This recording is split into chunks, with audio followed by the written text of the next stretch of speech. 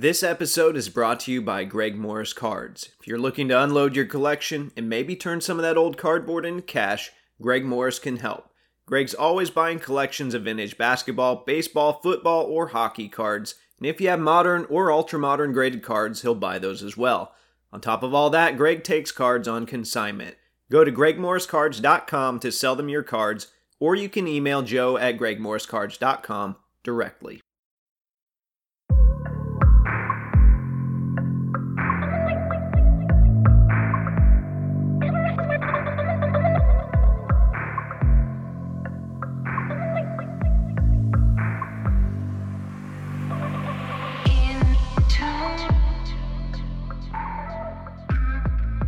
What's up, everyone? This is episode 137 of the Wax Museum podcast, where I talk about all things basketball cards from past to present to future.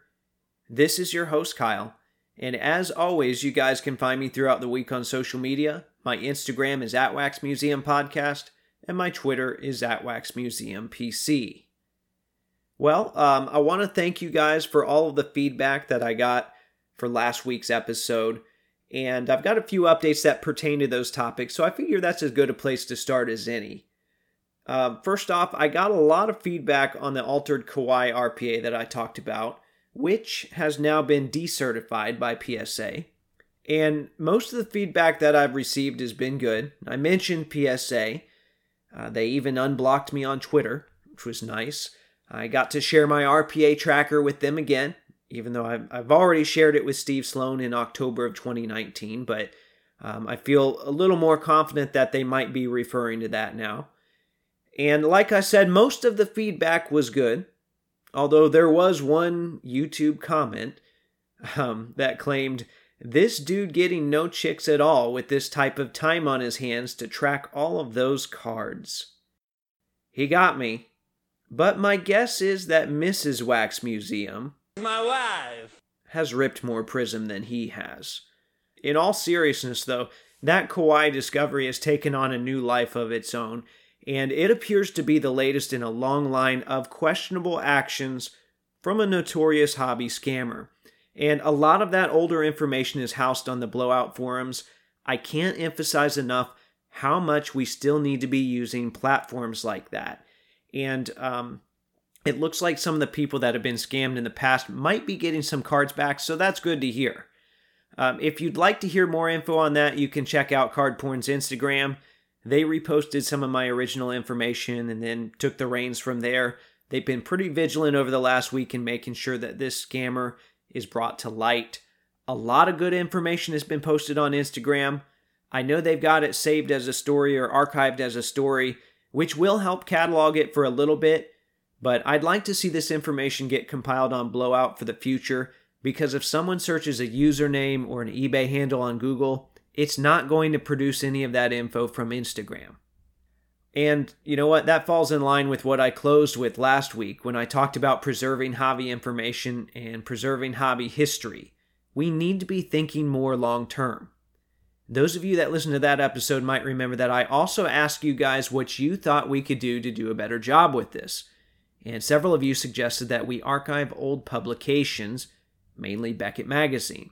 I told you I would try to look into that. So I emailed Dr. Beckett to see if he had any leads, and he said, "I don't have the rights to that. My acquirers own the commercial use of all that intellectual property. I'm not sure what their position is."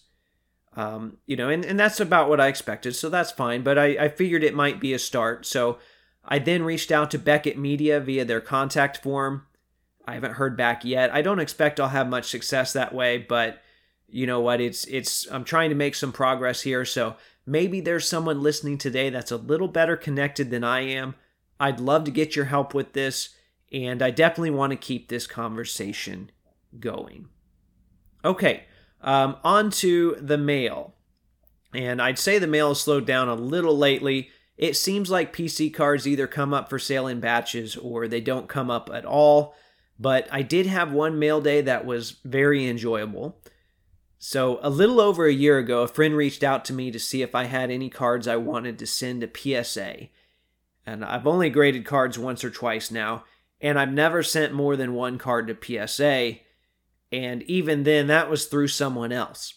So I kind of hemmed and hawed for a little bit, and he messaged me again and said, look, I'm doing a bulk order. I just need 10 to 12 cards. It's going to be like $10 a piece. You clean them off and send them to me, and I'll do the rest. So all in all, it was pretty low effort on my part. I sent him a nice little mix of vintage and modern. I really didn't care much about the grades. It was just unique stuff that I thought I could move, or PC stuff that I wanted slabbed. Well, that was a little over a year ago, and they finally came back, and I did a reveal on my YouTube channel.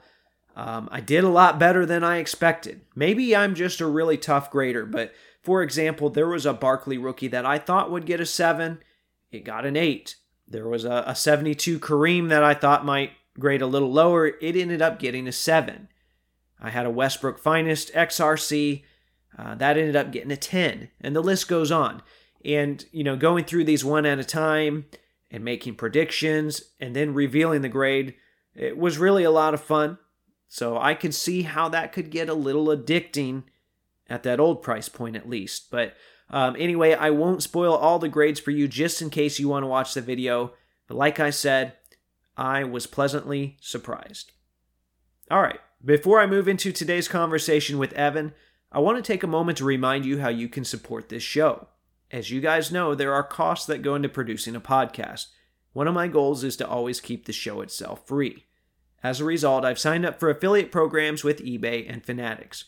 If you'd like to help support the show in this way, go to www.waxmuseumpodcast.com, click whatever store you need to go to, shop as planned, and the show gets a small commission in the process. Once again, that's www.waxmuseumpodcast.com. Hey, this is Bob Nettleky, former Indiana Pacer. Played on a few championship teams, had a lot of fun. I'm listening to the Wax Museum podcast, one of the best there is. Okay, joining me today is someone you've heard on this show a couple times before. It's been a while since I've checked, but I believe our last episode together, which is episode 89, is my most downloaded episode of all time. And, we talked a little bit about status. We talked a little bit about Panini inserts. So it's a testament to the inserts, but I think also to my guest today and his approach to collecting. So the people have spoken, and I thought it'd be a good time to bring Evan, aka Geach Quest Cards, on again. So before we get into all of the stuff and all the inserts and all that fun stuff again, Evan, how's it going? It is going. It just clicked in my head. The last time we talked, it was Veterans Day, and today's Columbus Day. Well, there you have it. So apparently I have a knack for, that was a Monday too, right? I'm hitting you on the Monday holidays. I guess so. Yeah, it works. So Labor Day, let's schedule it right now. Yeah. I was going to say, I'll invite you to my July 4th barbecue if you want to come. Why not? We'll see. All right. Well, yeah. There have been a lot of news stories in the hobby since we last chatted. So the biggest thing would be the Fanatics takeover. So I've stayed away from any kind of major speculation surrounding that deal. We are, however, learning more and more details with each passing week. As I talked about on last week's episode, Michael Rubin has indicated that they might want to take over multiple components of the hobby, from manufacturing to distribution and maybe even grading. So I want to ask you, what do you think about this takeover? And what do you think about one company having all of this power in the hobby? People may not like it, but I'm personally excited for it. Okay. And I've told people just in prior conversations, when Collectors Universe was bought, I actually thought Collectors Universe was going to go this way. Like, PSA wasn't just going to be a grading company. It was going to hold all the cards in the hobby. Fanatics bigger. Fanatics took it over. I'm kind of torn. The biggest gripe about Panini and cards in general is the monopolization of it. Mm-hmm. But the fact that it's not monopolized springs a myriad of inefficiencies throughout the hobby. So I don't know. I tend to always try to take the optimistic approach that Fanatics, a big business with big financial backing, and has put up a lot of money to acquire all these things. The optimism in me goes, someone with a lot of money and a lot of skin in the game is going to want to do it right. Right. So I'm kind of taking that approach. People hate Amazon, but I'm the only person I know who's never bought anything on Amazon. But I hear everybody hates Amazon, but everybody uses them. And everybody loves the service. Everybody has a Prime membership. All my friends ask me, am I watching that show on Prime? No, I'm not. I don't have Prime. I don't do it. But like there is value to that.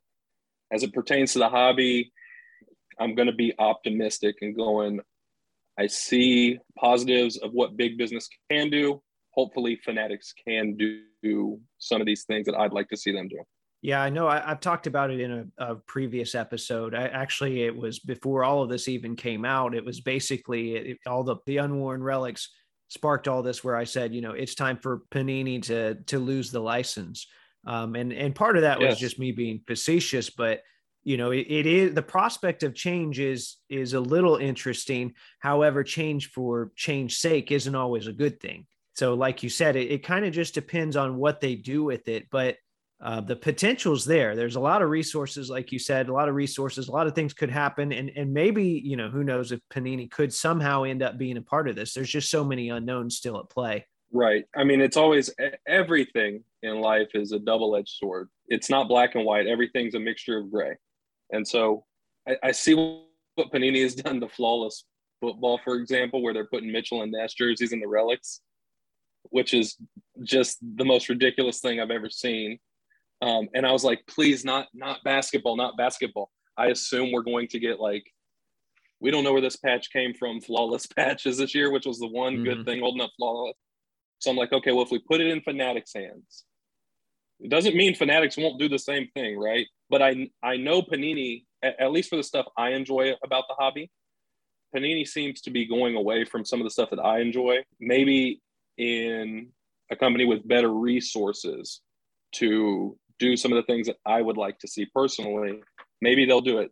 I'm not going to dog Fanatics because I'm like, oh man, this is big business. It's just squashing out the little guy. You never really know. I think it'll probably end up more positive for the way I do the hobby. And even, when Panini took control, they had the monopoly. There was just a very short time at the end where, all three had cards in the 09-10 year, but they had the monopoly. And even with that being said, they didn't have the basketball lineage. So they were really, trying new things. They were courting collectors. And there was a lot of great stuff that came as a result of that. Now, I feel like it took them a few years to get their footing. And part of that, we had a lockout in that time frame. So they had to acquire materials. They had to kind of get an understanding of what they were doing. But even with no competition at that time, they were trying to get the approval of collectors. And a lot of good things came from that. In fact, stuff that I took for granted at the time. And now that stuff is not happening, kind of like you indicated, I really feel like, man, those were, at least for a patch collector like myself, those were the glory days of Panini.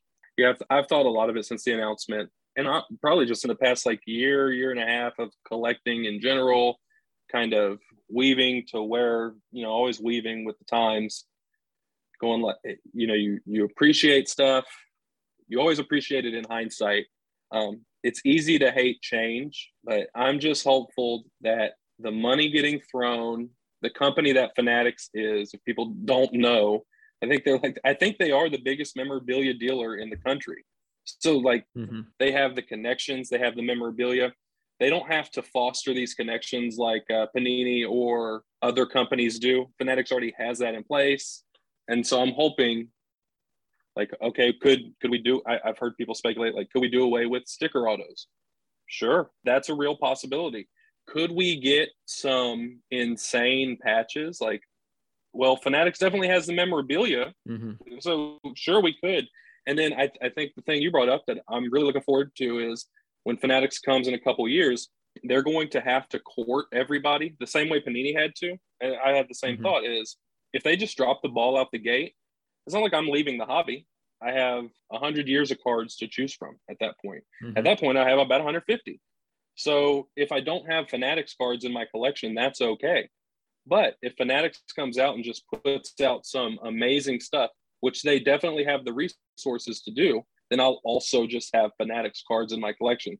The same way I have Panini, I showed you the press pass before we started. I have different cards from different companies. Certain things resonate, certain things don't. That's okay. Yeah, and we'll talk a little bit about approaches to collecting recently. We'll talk about that in just a little bit here, but I will say, something you talked about, you have 150 years or whatever to go back to. I've kind of found myself doing that, not necessarily because of where Panini's going, but for a while where the hobby was going, where, it was hard to find anything. We all know during the pandemic, the whole hobby changed. And it did force me to look back at other stuff, and I started appreciating refractors more. And I could still buy Panini stuff, but I had to be selective. And that was a good thing because it meant that I was buying less junk. I was buying certain very specific Pacers cards like the status parallels and stuff that I appreciated. And it kind of refined my taste. It forced me to, but I think that was a good thing. I'm kind of the exact same way as like, just the way things have gone probably in the past year or so in the hobby. It's forced me to do what I should have done when I got back in 10 years ago, 11 years ago. Like I should have had the hyper focus that I currently have, the lack of FOMO that I currently have. I should have had that from the beginning. Anytime I talk to someone who's recently got in, I know it's when you first see it, it's super exciting. I probably sound like get off my lawn guy. It's still like the most exciting thing of my week. I love the hobby, but that the excitement wears off, and then it's like, oh, everything people that I looked up to a decade ago that were telling me like, oh, now this is clicking. So maybe that Fanatics move for it, that will be like the turning point for some of the people that have got in the past year is like, oh, I don't really care for this Fanatics, or I really like this Fanatics. We'll just wait and see. I'm definitely optimistic. I see people online, they're just like, I hate it. How can you hate something that hasn't even happened yet? Yeah, you don't even know anything about it. That's why I've been really hesitant to even talk about it, just because it's like we could spend 30 or 40 minutes speculating on something, and then tomorrow it could be cleared up. So who wants to do that? Yeah, it reminds me of the people who like, okay, I know one day the sun is going to go out. The sun's going to go supernova. I know it's going to happen. Could be tomorrow. Could be 20 million years. Who knows? Like, but I'm not going to sit there and ruminate and speculate when it's going to happen. Just, it happens. It happens. Roll with it then. Same thing with Fanatics. Like, okay, I know this is happening. It's not happening tomorrow. And I don't even know the ramifications of it. And no matter what the ramifications are, it's not like I'm going to leave the hobby. And chances are we'll probably outlast Fanatics. That's not to say, I know Topps had a good 70-year run with baseball, but I think we'll probably outlast Fanatics, or at least I'd like to think I would. I'm not immortal, but I'd like to think that I will. So anyway, though, we have a few years before all that comes to be. I don't know the exact time frame. I keep hearing different dates, but in the meantime, we are stuck with Panini and whatever they have in store for us, or blessed, depending on how you look at it. There are some things that I do like that they're doing. Yes. I know we've chatted inserts on here a couple times before, but a lot of people have messaged me. They refer to you as the insert guy. So I have to ask about inserts while I have you here. And we're already well into the preseason for the 2021 season.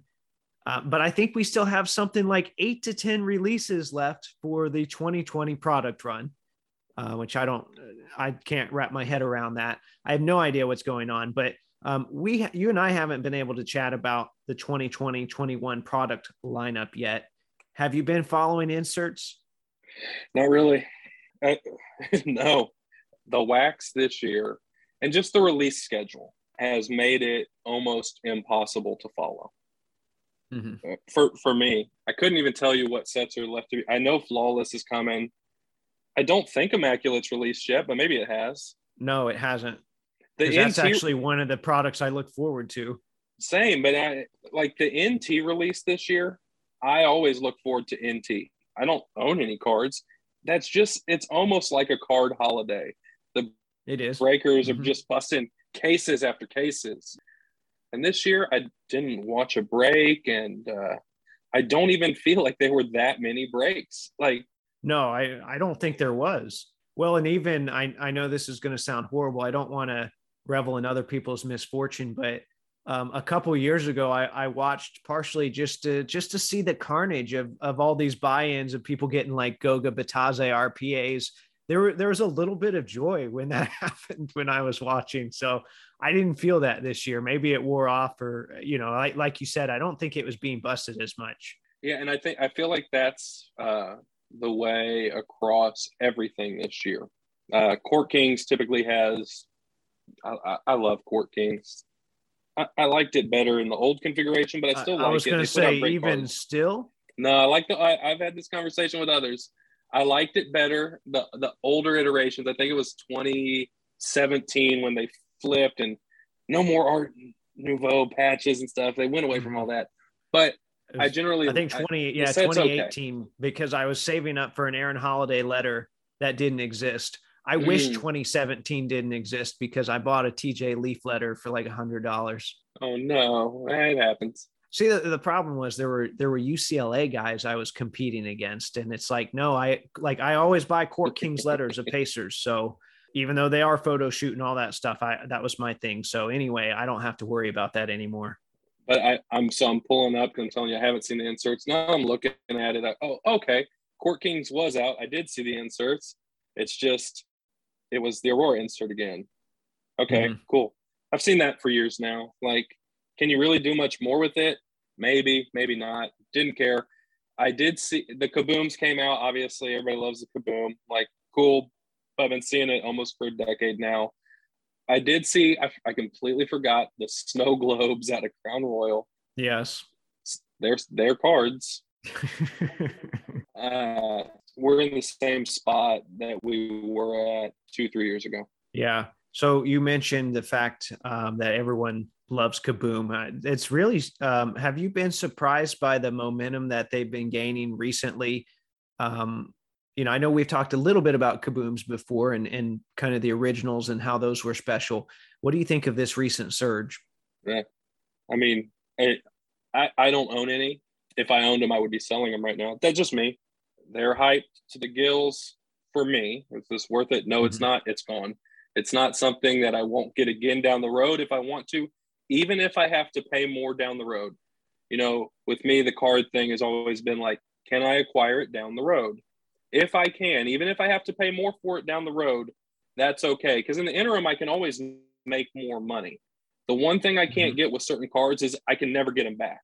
There are certain cards, if they go, they do not come back. The Kabooms are not one of those cards. They're just not. I'll get it back. I was trying to explain that to someone this weekend at a card show. There are some cards that I've spent a lot of time tracking down, and they're not always valuable cards. Sometimes they are, but I spent a lot of time tracking them down. Whereas, I can sign up to be a coach of a team at work, or I can do after school grade recovery. I can do something to earn more money, but I can't pick up those extra hours to find rare cards. Right. So it's not to say that making money is easy, but money in a lot of cases is more available than some of these rare assets. And I think a lot of people are starting to figure that out. Better late than never for a lot of people. And I know it has become more clear to me, even though I'd always heard that too. The more you experience it, the more it really sinks in. Okay. So let's kind of shift then into your current approach, because we talked about inserts, and I know you're legions and legions of insert followers. We're hoping you would give them some morsels to hang on to here, but maybe we'll learn some more through your approach. Well, and when the season's over, I will go back through. I just realized, like I said, I've seen the snow globes. I've seen some stuff. It's repeat. I will redo that list on Blowout, the top 20. I'll update it for the new season. Okay, we got all these products in the book. Let me go through, check them out. When I made the list, it's not like I was going through in real time, putting the 2009 Stargazing up there. I looked at that 8 years. I looked into the past. So I'll do it again this year, just from kind of what I've seen out the corner of my eye. There's been nothing that has come out that I haven't seen before. So nothing's going to crack that top 20. So I really it's just meh. Right. So those of you that are listening, if there is something that we're missing, because I don't know either, I don't bust a lot of new products. If there is something new that's come out that's worthwhile, reach out to Evan. And I'm sure it's definitely something he would consider. All right. So let's talk about your current approach to collecting. We messaged a little this weekend, And you mentioned, we didn't go into details, but you've mentioned that you've kind of consolidated and you've changed some stuff. Talk me through this. Talk me through where you're at. What have your last couple months in the hobby looked like? Last couple months, I think I've purchased maybe 2 or 3 cards in the past couple months. I think I've spent maybe $20 or $30 on these 2 or 3 cards. I haven't spent much. And what I've been slowly trying to consolidate. You know, those Pelican cases that all the cool kids walk around with, the card shows? Yes. I feel left out. And I'm like, damn it, I want one of those cases. I want to be able to store a handful of cards and kind of grow out. So a lot of my collecting, Kyle, how I've ended up with a lot of the stuff I have is I would hunt, you do it too, like, well, look for lots, right? Because I want value. I always want value. I'm just that's just who I am. So I would look for lots, and the lot has to have, if I'm buying it, it has to have one card I want. And then I don't really care at that point, kind of do some math in my head. It's like, okay, I'm getting value here. So if I'm picking up a lot for $1,000 where there's a card in it I would have paid $300, and I think I can extract like $700 with a little bit of work out of it to just get the card I want that I was looking for, I'll do it. And so some of my cards I've acquired that way is like, I'll pick up multiples at a time, but that leaves me with a bunch of cards. And it's a bunch of cards I didn't really want in the first place. It's like, they were means to an end to get the card I wanted. So I've really just been going like, all right, in my head, I don't own a Pelican case. I want one. I really want one. I want a case to store my cards. I want better card storage.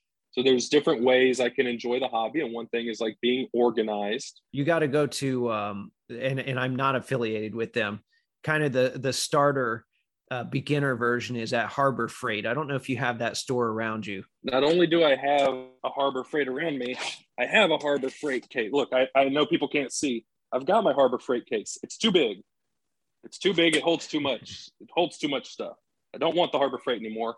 I want 30 cards, 30 to 50 cards. Okay. Like that will be meaningful at that time. And then what I want to do is I want to just rotate out my cards. So that's kind of the approach I've taken. I've probably, I never sell, but I've just sold so many cards recently.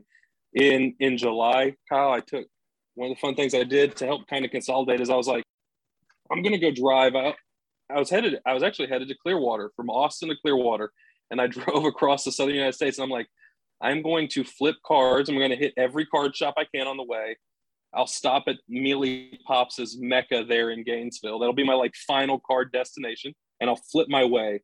And hopefully I can find some gems or whatever. So, I mean, I didn't get that far because it's a long drive from Austin, Texas. Stopped in like Destin. But I hit a ton of card stores. And I would pick up things. I would trade with some of these owners to build like lots to sell to fund the next leg of my trip. I kind of did that to slowly consolidate my collection. And then through doing that, I met a few dealers who were just like, hey, whatever you want to sell. Because I told them like, hey, this is what I'm doing. I'm consolidating. I'm getting down to like 30 cards. Like, hey, well, just shoot me a message and I'll cash you out of these cards. So I'm kind of building a war chest to go after some of the stuff I want, kind of diversifying myself. I felt really uncomfortable after COVID too. This is just personally that I had so much of my net worth tied up into cards. When my foray into the hobby was never meant to be that, it just somewhat turned out that way. And so I've talked to some of my other friends. It's been like, I almost felt uncomfortable having so much money in basketball cards and not as much money in like other investment vehicles, mutual funds, ETFs, like safe stuff, you know. Think probably some of the past year, whatever. I know people love cards. They think of cards as investment vehicles. And in some instances, they can be that. They just never were that for me. So some of the stuff I had hit prices where it just felt uncomfortable to even have them at that point. If that makes any sense. It does make sense. I just had clutter. Okay. So now I guess I like clutter, although there is a part of me that wonders what it would be like to consolidate. Although my fear is, you know, you won't fully know until you do it. And I don't think I want to get to that point because I like having boxes. I like digging. I like going through stuff. Don't you like digging through boxes? What was it that finally flipped that switch for you? So what I used to do years ago, when wax was affordable, I would bust cases of it because it was cheap, relatively cheap, and go through stuff. And I would just end up with stacks of cards that were meaningless. I busted so much 2015 Revolution, and of course now it's valuable, but it wasn't at the time. And I would literally give it away because like I don't want this clutter. I'm such a minimalist, Kyle.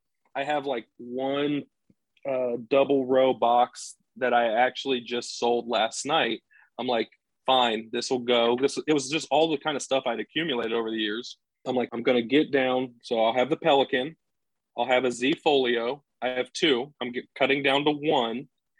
And then inevitably I'll start this journey over. And then in 3 years, if you talk to me, you'll be like, hey, how's your consolidating going? I'm going to be like, Kyle, damn it. You don't understand, man. I went to Maryland and I bought 1.5 million cards because there was a LeBron jersey numbered card in there that I had to have, but I had to take all 1.5 million to help me sell this. So like, I'll repeat the cycle. Just, I think right now I'm more of the mindset, like the hobby's shifted a little bit. So, you know, I'm shifting with the hobby. I have a daughter, she's 3. So some of that, maybe some of the pressure I put on myself, I felt irresponsible having so much money tied into some of these cards. Not that I was spending so much, just like everybody who's been doing it for a while, some of this stuff is just appreciated for whatever reason. I told you I'd sell the Kabooms if I had them, and I would have sold them a year ago. So I wouldn't have even seen the appreciation. I've been like, this is ridiculous. So I think some of it is that kind of maneuvering. I'm a minimalist, just shrink everything down, have everything be more meaningful in the collection. The Wax Museum RPAs are never leaving. And if I, and I'm not kidding, if I literally got down to 30, well, 2 of the 30 are going to be the Wax Museum RPAs because those mean stuff to me. But like I had an artist who draws for Topps. He drew a picture of my daughter years ago. Like this is going to be one of my 30 or 50, however big of a Pelican I decide to get. So that's just kind of the stuff I'm going to have. So you mentioned the stuff is meaningful then, you know, those have meaning as friends or family, but what makes a regular Panini card, what makes that meaningful to you at this point? So, I mean, obviously I've shown these since I just have it here. Oh, you can't see it. The status parallels that you and I have discussed, I don't know what it is about it. Those just mean something to me. And I think I said it. I think I've told you. If I haven't told you, I've told other people. Is when I was buying those and when I was chasing them, I was only chasing 5 players. And I wanted all the jersey numbered status parallels, LeBron 23 23, all that. When I got them in, my daughter loves them because they're pink. So not only do I like those cards for Panini, but my daughter loves them. And so it's like some of those cards, the values in them have gone up, and even some of the values on them, I'm like, oh, I think that's kind of silly, but whatever. But like, I can't get rid of those because one day I wanted to tell my daughter, hey, you don't remember this, but when you were 2 years old and I'd be messing around with these cards like I still am now, these were the cards that you always grabbed. Oh, and by the way, to me, that was like Panini's best card of 2018. Kind of what I'm doing, Kyle, and my thought process behind this is like, I kind of want to go through, I haven't really thought it up, but there's a set every year, be it like a set in total with the status. I like all of the status stuff, but the status parallels in 2018, like that specific set just stands out to me above the rest. So I think what I'll do, I'll go and I'll be like, okay, well, what is the most meaningful card to me that year? Like if I could only get one card this year, one card out of the 2020 products, what card am I going to get? I can only have one. And it may take me a few buys and looking at stuff, but I think that's kind of what I'm going to do. And then maybe just grow the collection out from there. So I have like my 2018 card. I have my 2019 card. I'll look over the 2020 stuff. If I see it when it comes out, I'll just know when I see it. And if it changes down the road, I'll swap out and kind of replace that way. I like that approach. I think that's interesting. I think that, I'm big about kind of chronicling the history of the hobby and the sport. So I think that's a good way to go about doing that as well. So hopefully, Fanatics will come out with something. I know people don't want Fanatics branded cards, but I want something different from the start that just screams like, this is the transition. something that I can use to mark, all right, here's where things changed and here's where things are going forward. Who knows what that will look like? Who knows where our collections will take off? I'm excited to continue tracking yours and to see where yours will go. Evan, as always, it was a lot of fun talking to you today. As you know, I like to give my guests a chance to plug something they're working on or to talk about something at the end of every conversation. So go ahead, if you don't mind, give us your social media handles again, and feel free to plug anything that you'd like. The floor is yours. The only social media I do, and I don't even do it, is Instagram. Instagram is Geach Quest Cards. I do the Blowout forums. I'm Geach Quest and Blowout Land and that cesspool. If you reach out to me, you have a question, you just want to chat, I give my cell phone number. I'm not going to give it out right now because I'm not going to be inundated. But if you ever want to chat, everybody who ever talked to me has my cell phone. I'm like, it's easier to hit me on cell phone than through socials. And I'll talk cards with whoever wants to talk them. Never leaving the hobby, so I'm not leaving it now, but that's it. I don't have anything to plug. All right. Well, we appreciate, I speak for the listeners, I should say, and the people that are messaging me. We really appreciate hearing from you again. I'm happy to hear from you again. And as always, we'll stay in touch. Thanks, Evan. Thank you. All right. Well, there you have it. I want to thank Evan again for taking the time to talk with me. I know a number of people have reached out to me about his episodes. If you like hearing from him, you might shoot him a message and let him know. Or maybe there was something we talked about today that resonated with you. Feel free to reach out to me on social media. You can find me on Instagram under @WaxMuseumPodcast or Twitter under the handle @WaxMuseumPC. If you enjoyed this episode, I encourage you to support the show by doing all of your eBay purchasing through the link on my site, which is www.waxmuseumpodcast.com. There's a big eBay logo at the top. Click that and it should give me a small percentage of whatever you purchase in the 24 hours that follow. Once again, that's www.waxmuseumpodcast.com. In the meantime, if you like the content I'm providing, please subscribe, rate, and review on iTunes, Spotify, or Google Podcast. Hit up the Podbean site for a link to the merch store, tag Taco Bell and let them know they can pay me in burritos. And until next time, this is the Wax Museum Podcast.